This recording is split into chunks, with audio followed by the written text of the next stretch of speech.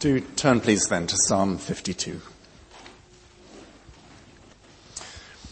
To the choirmaster, a maskil of David, when Doeg the Edomite came and told Saul, David has come to the house of Ahimelech.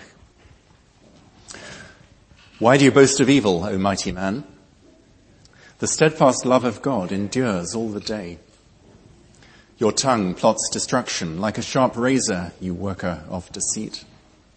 You love evil more than good, and lying more than speaking what is right. You love all words that devour, O deceitful tongue. But God will break you down forever. He will snatch and tear you from your tent. He will uproot you from the land of the living. Selah. The righteous shall see and fear and shall laugh at him, saying, see the man who would not make God his refuge, but trusted in the abundance of his riches and sought refuge in his own destruction. But I am like a green olive tree in the house of God. I trust in the steadfast love of God forever and ever. I will thank you forever, because you have done it. I will wait for your name, for it is good in the presence of the godly.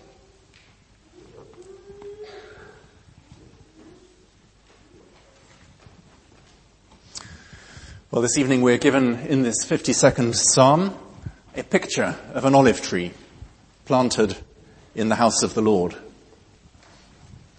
In God's providence, we were reading this morning in Hebrews chapter 3 of the house of the Lord. Moses was faithful in all God's house as a servant, but Christ is faithful over God's house as a son. And we are his house if indeed we hold fast our confidence and our boasting in our hope. So God has brought us the house of God to consider this morning and this evening. This olive tree planted in the house of the Lord, it's a picture of the life of faith. At first sight, perhaps not a particularly exciting picture. Olive trees are rather drab in colour. The most exciting thing that they do is produce a crop of olives, perhaps once a year or so. But actually it's a rather beautiful picture when we understand it aright and in context. This picture of the life of faith, King David gives us in the context of being hunted by jealous King Saul. At the time contemplated in this psalm, David had been anointed as king, as future king, but he was not yet installed as king. He was a fugitive on the run from Saul. And at that time, as we'll see in a moment, David is distraught and lamenting at an appalling thing that Saul has done. The lament is the first 7 verses or so of the psalm. But then we come to a rather stark shift in tone when he moves from his reflections on that terrible event to his reflections on his own situation in the last couple of verses. So what I want us to do is to see the beauty of the picture that David gives us and its usefulness for us. And I hope that that will strengthen us to stand firm in the faith, like well-rooted olive trees, whatever the world, the flesh, and the devil may be throwing at us at the moment, or may throw at us in the future. So let's start by simply considering the context that we're given in the first 7 verses fairly briefly. Then we're going to focus on the details of David's olive metaphor in verses 8 and 9 before we think about what it means for us. The context then is terrible. The context is a betrayal and an event of great wickedness. You can see from the heading, which is just as much part of Scripture as the rest of the psalm, that Doeg the Edomite, who is no relation whatsoever of Doug the Macalamite, Doeg the Edomite has betrayed David by telling Saul, who is pursuing David and wanting to kill him, that David has been seen at the house of Ahimelech. These are events described for us in some detail in 1 Samuel chapters 21 and 22. I can summarize them very briefly, and I think it's helpful to do so because then we'll see how David shifts from looking at that situation to his own. David then is on the run with his men. A number of years have passed since he struck down Goliath, and Saul is now intensely jealous of him and intends to destroy him.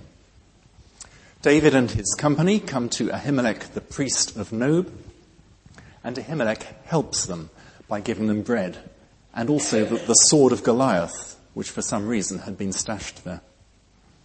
Ahimelech thought that David was on a mission for Saul, not on the run from him. But this man, Doeg the Edomite, Saul's chief herdsman, happened to see all of this and then went and told Saul. Ahimelech was summoned by Saul and quite reasonably protested his innocence. But nonetheless, Saul commanded Doeg to strike down not only Ahimelech, but his whole family and everyone else in the city of priests where he lived and ministered. Men, women and children, even the oxen and donkey. Just one man escaped, a son of Ahimelech, to bring David the grim news. And David is greatly grieved. But more than that, he blames himself for what happened. He says, I knew on that day when Doeg the Edomite was there that he would surely tell Saul, I have occasioned the death of all the persons in your father's house, he tells the grieving son. It is a horrendous crime that Saul and Doeg have committed. David is grief-stricken, and that is only made worse by the personal responsibility that he feels for what has happened. Reflecting on these events, sometime later, David picks up his pen and writes this psalm.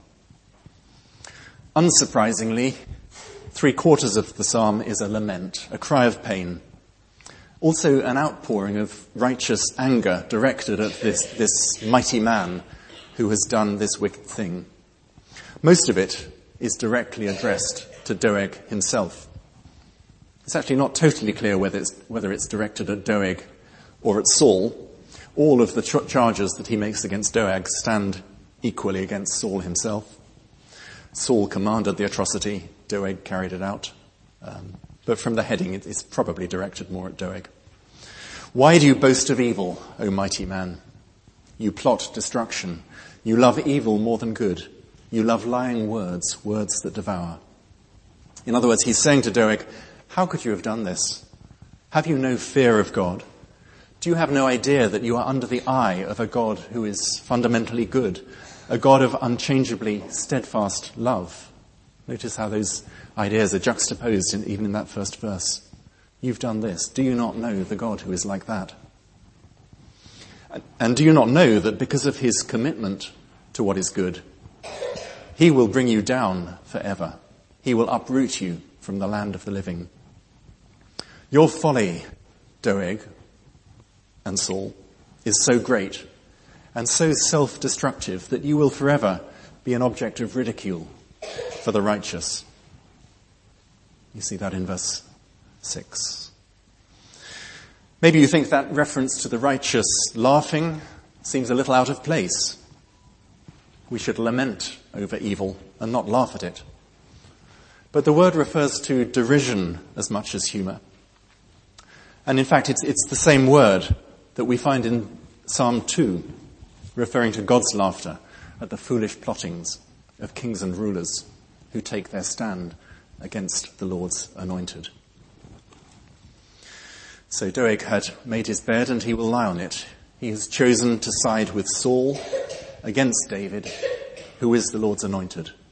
It's an utterly foolish thing to do. The man who does not make God his refuge, is quite simply a man who seeks his own destruction, verse 7. And that is just as true today as it was 3,000 years ago when these events took place. If you do not make God your refuge, you are a man who is seeking his own destruction. Well, given the ugliness of Doeg's betrayal and the massacre of the innocents, it's unsurprising that David should spend 7 verses lamenting the conduct of this man, and indeed lamenting the destiny of this man. But what then is perhaps more surprising is the sudden shift in mood that we then find as we move on to the last couple of verses at the end of the psalm.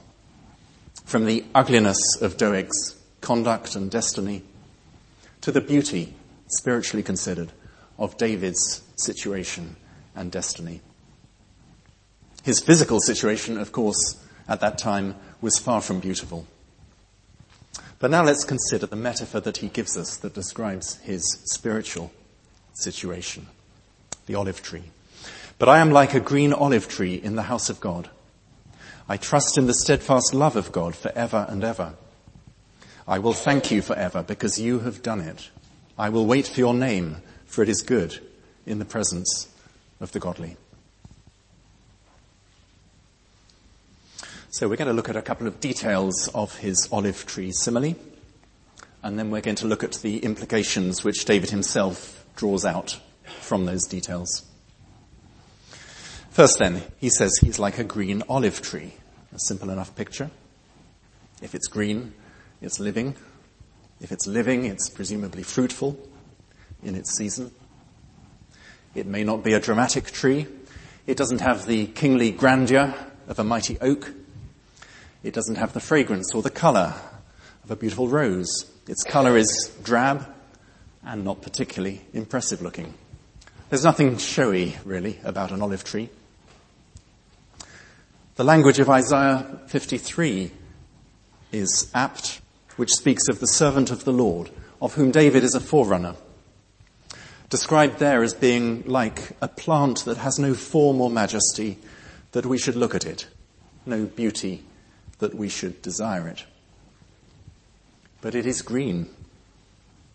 The word there can mean green in colour, but more than that, it means luxuriant or flourishing.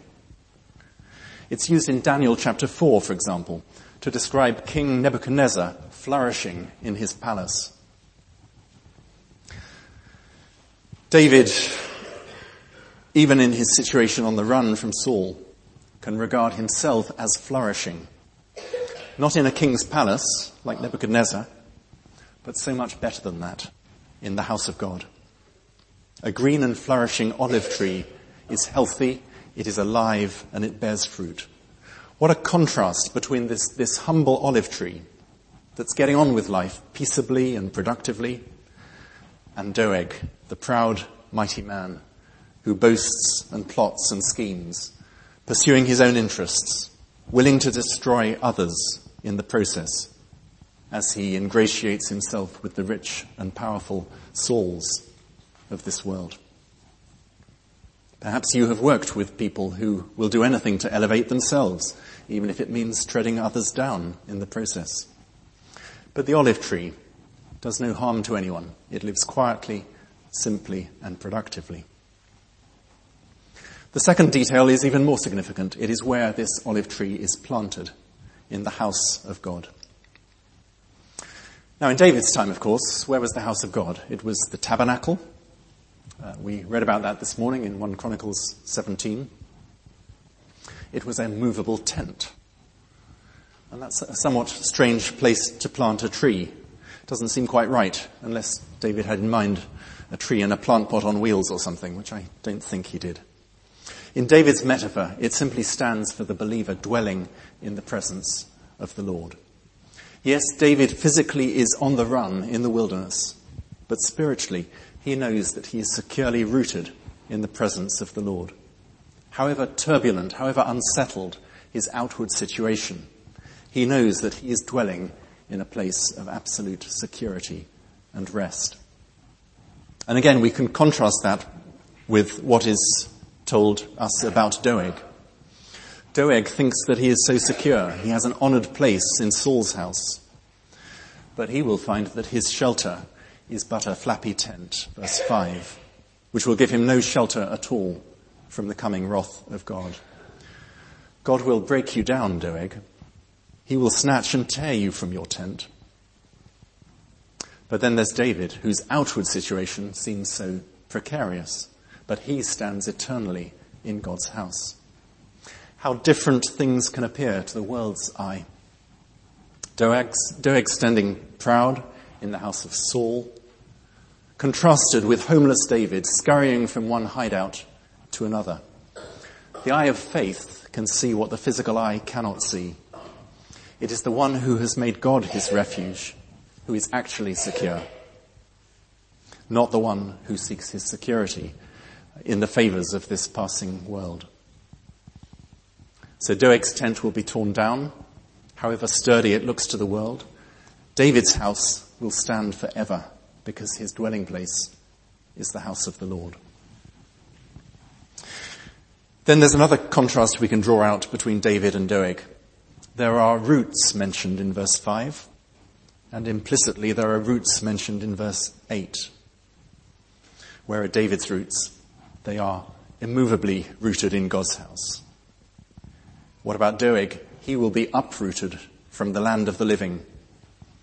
Again, how different things look with the eye of faith. So that's the very simple picture of the olive tree that David gives us. But he doesn't stop there. He goes on to declare three implications, three corollaries of being like a green olive tree in the house of God. It's because he is securely rooted in God's house that he then goes on to declare, I trust, I will thank, I will wait. Let's consider each strand of that threefold declaration that flows out of his being rooted in God's house. He says, I trust in the steadfast love of God forever and ever. And that's both a declaration of faith and a declaration of his assurance. It's one thing to dwell securely today. It's another thing to know with assurance that you will still be in that secure place tomorrow. David is declaring here a confidence that the security he knows today, he will know forever. And the reason why he can be confident is because he knows the true fount and origin of that security. He tells us it is the steadfast love of God. Aha, says the skeptic, or indeed the Roman Catholic or the Arminian, perhaps God does love you today. But has he really said what he will do tomorrow? What if he changes his mind tomorrow? What if you do something to displease him and cause him to change his mind? No, says David. When the eternal God has set his eternal love upon someone, that will not change, because God himself does not change. He does not love as we love. He is not fickle. His love is steadfast. And David is here repeating what he has already told Doeg in verse 1, talking of the steadfast love of God. It is a covenant love. It is as enduring as God's covenant is enduring. It is a work of Almighty God to take anyone into the covenant of grace. The rest of the Bible tells us that it is nothing less than a Trinitarian work of God to take someone into the covenant of grace. The Father sets his love upon his children in eternity. The Son becomes incarnate, taking to himself human nature, so that he might pay for their sins on the cross. He redeems them. He makes them his bride forever. The Spirit inexorably moves their stubborn hearts to faith and love and obedience. It's Trinitarian work to bring you into the covenant of God's love. The triune God promises covenantally and irreversibly to complete the work that he begins in those he calls my people. So David knows that once planted in the house of God, he can declare his trust in the steadfast love of God forever and ever. That takes us to David's next declaration in verse 9. I will thank you forever because you have done it. But what is the it that God has done to which David refers here? Well, how far back would you like to look? Is he thankful because, verse 8, God has settled his steadfast love upon him? Is he thankful because God has planted him in his house? Is he thankful because God has so differenced the faithful from those who will not make God their refuge? Verses 1 to 7. Surely it is all of these things, that God has done. The point is, it is God who has done it. God has differenced the faithless from the faithful. And the faithful he has planted in his house. David knows that he did not plant himself in God's house. Have you ever seen an olive tree take up a spade and dig a hole and plant itself in the ground? When did a man ever regenerate his own stubborn heart and bring himself to faith? No, God has done it. David knows that. And so the only reasonable response, if God has done this great work for you, is the unceasing thankfulness that David expresses here. This side of the cross, we know all the more clearly than David knew that God has done it. That is to say, done everything necessary for our salvation.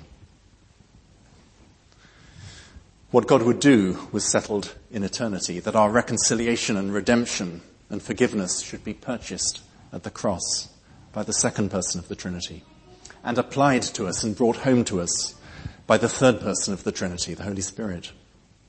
That's why we'll be singing in a few minutes, Jesus paid it all to him I owe, and acknowledging that only the power of God and his alone can cleanse the leper's skin and melt the heart of stone. Trees don't plant themselves. Lepers don't heal themselves. Hearts of stone don't melt themselves. So let us join with David in saying thank you because you, our great God, have done it. Therefore, glory to God alone. Soli Deo Gloria. That is what every true believer wants to declare, as David does here. Lastly, then, I will wait for your name, for it is good in the presence of the godly. God's name is God himself, as he has revealed himself to mankind. He has revealed himself by his covenant name, Yahweh, though that's not used in this psalm. His name is good, because God is good. And because God is good, he is forever faithful to his covenant promises. So David doesn't need to fret and to plot and to scheme and to seek his own advancement as Doeg was doing and take things into his own hands. Doeg is a great model for us, showing that we do not need to do any of those things, however much people around us may be pursuing their own interests and perhaps trampling on others in the process. David knew that he was the Lord's anointed and that the Lord in his time would raise him up to the throne and bring down the scheming Sauls and Doegs of this world. And in that, he points us forward to the Lord Jesus Christ, who is the ultimate model of these things. When he was in the hands of his enemies, he remained silent, like a lamb before the shearers. He didn't need to answer his human tormentors because he knew that his kingdom was not of this world. He knew that his Father would raise him up to his eternal throne once his work on earth was done. Philippians 2, he did not look to his own interests. He did not count equality with God a thing to be grasped, but made himself nothing, taking the form of a servant, being born in the likeness of men, humbling himself by becoming obedient to the point of death, even death on a cross. So Christ was content to wait patiently, as David says he will do here, knowing that he was utterly secure in the hands of his Father, knowing that God would highly exalt him and bestow on him the name that is above every name in his good time. So what does this mean for us? It means that you too, if you are a believer, are just as securely rooted in the house of God as David was. You are rooted there because you are securely united with the Lord Jesus Christ, who is rooted there. You're united to him by the indwelling of his Holy Spirit. And therefore you too can wait patiently, quietly, trusting in the all-powerful, all-good name of the Lord to lead you through every trial that you face in this world and all the way to your eternal rest. Just one final thing to note. That is, this dwelling in God's house that the psalmist describes here, this trusting and waiting, is no solitary activity or existence. David knows that he is not the only olive tree planted in the house of God. All of God's children are planted and rooted in his house. They all dwell in the presence of the godly. That is why it is so good to gather with our church family week by week. We are not designed to live as isolated trees on a hillside. We are to gather together as God's people and thank God forever together. Physically, you may feel very isolated. David often knew desperate isolation. Perhaps your workplace is a spiritual desert. You may be the only Christian there. Perhaps you're the only Christian in your family or in your college accommodation. Humanly speaking, you may feel very isolated. But the deeper and wonderful truth is that as a believer, you are rooted and planted not only in the house and presence of God, but also in the fellowship of all believers. And for that we can thank God forever, because he has done it. Perhaps you don't feel that you are yet able to make the 3 declarations that David makes in these last couple of verses. Perhaps the idea of trusting and thanking God, whatever your life situation, seems very alien to you. Well, if that is you, then there is an exciting discovery for you to make, and that you will make if you will look to the Lord Jesus as your Saviour. And then you too will discover what it means to dwell securely forever in the house of God. Shall we pray? Our Heavenly Father, we thank you that every believer stands rooted immovably in the house of the Lord forever. May we all leave here rejoicing in that security, knowing that if we are united to the Lord Jesus Christ by faith and by his Spirit, we will know and enjoy your steadfast love forever. We thank you, Lord. Amen.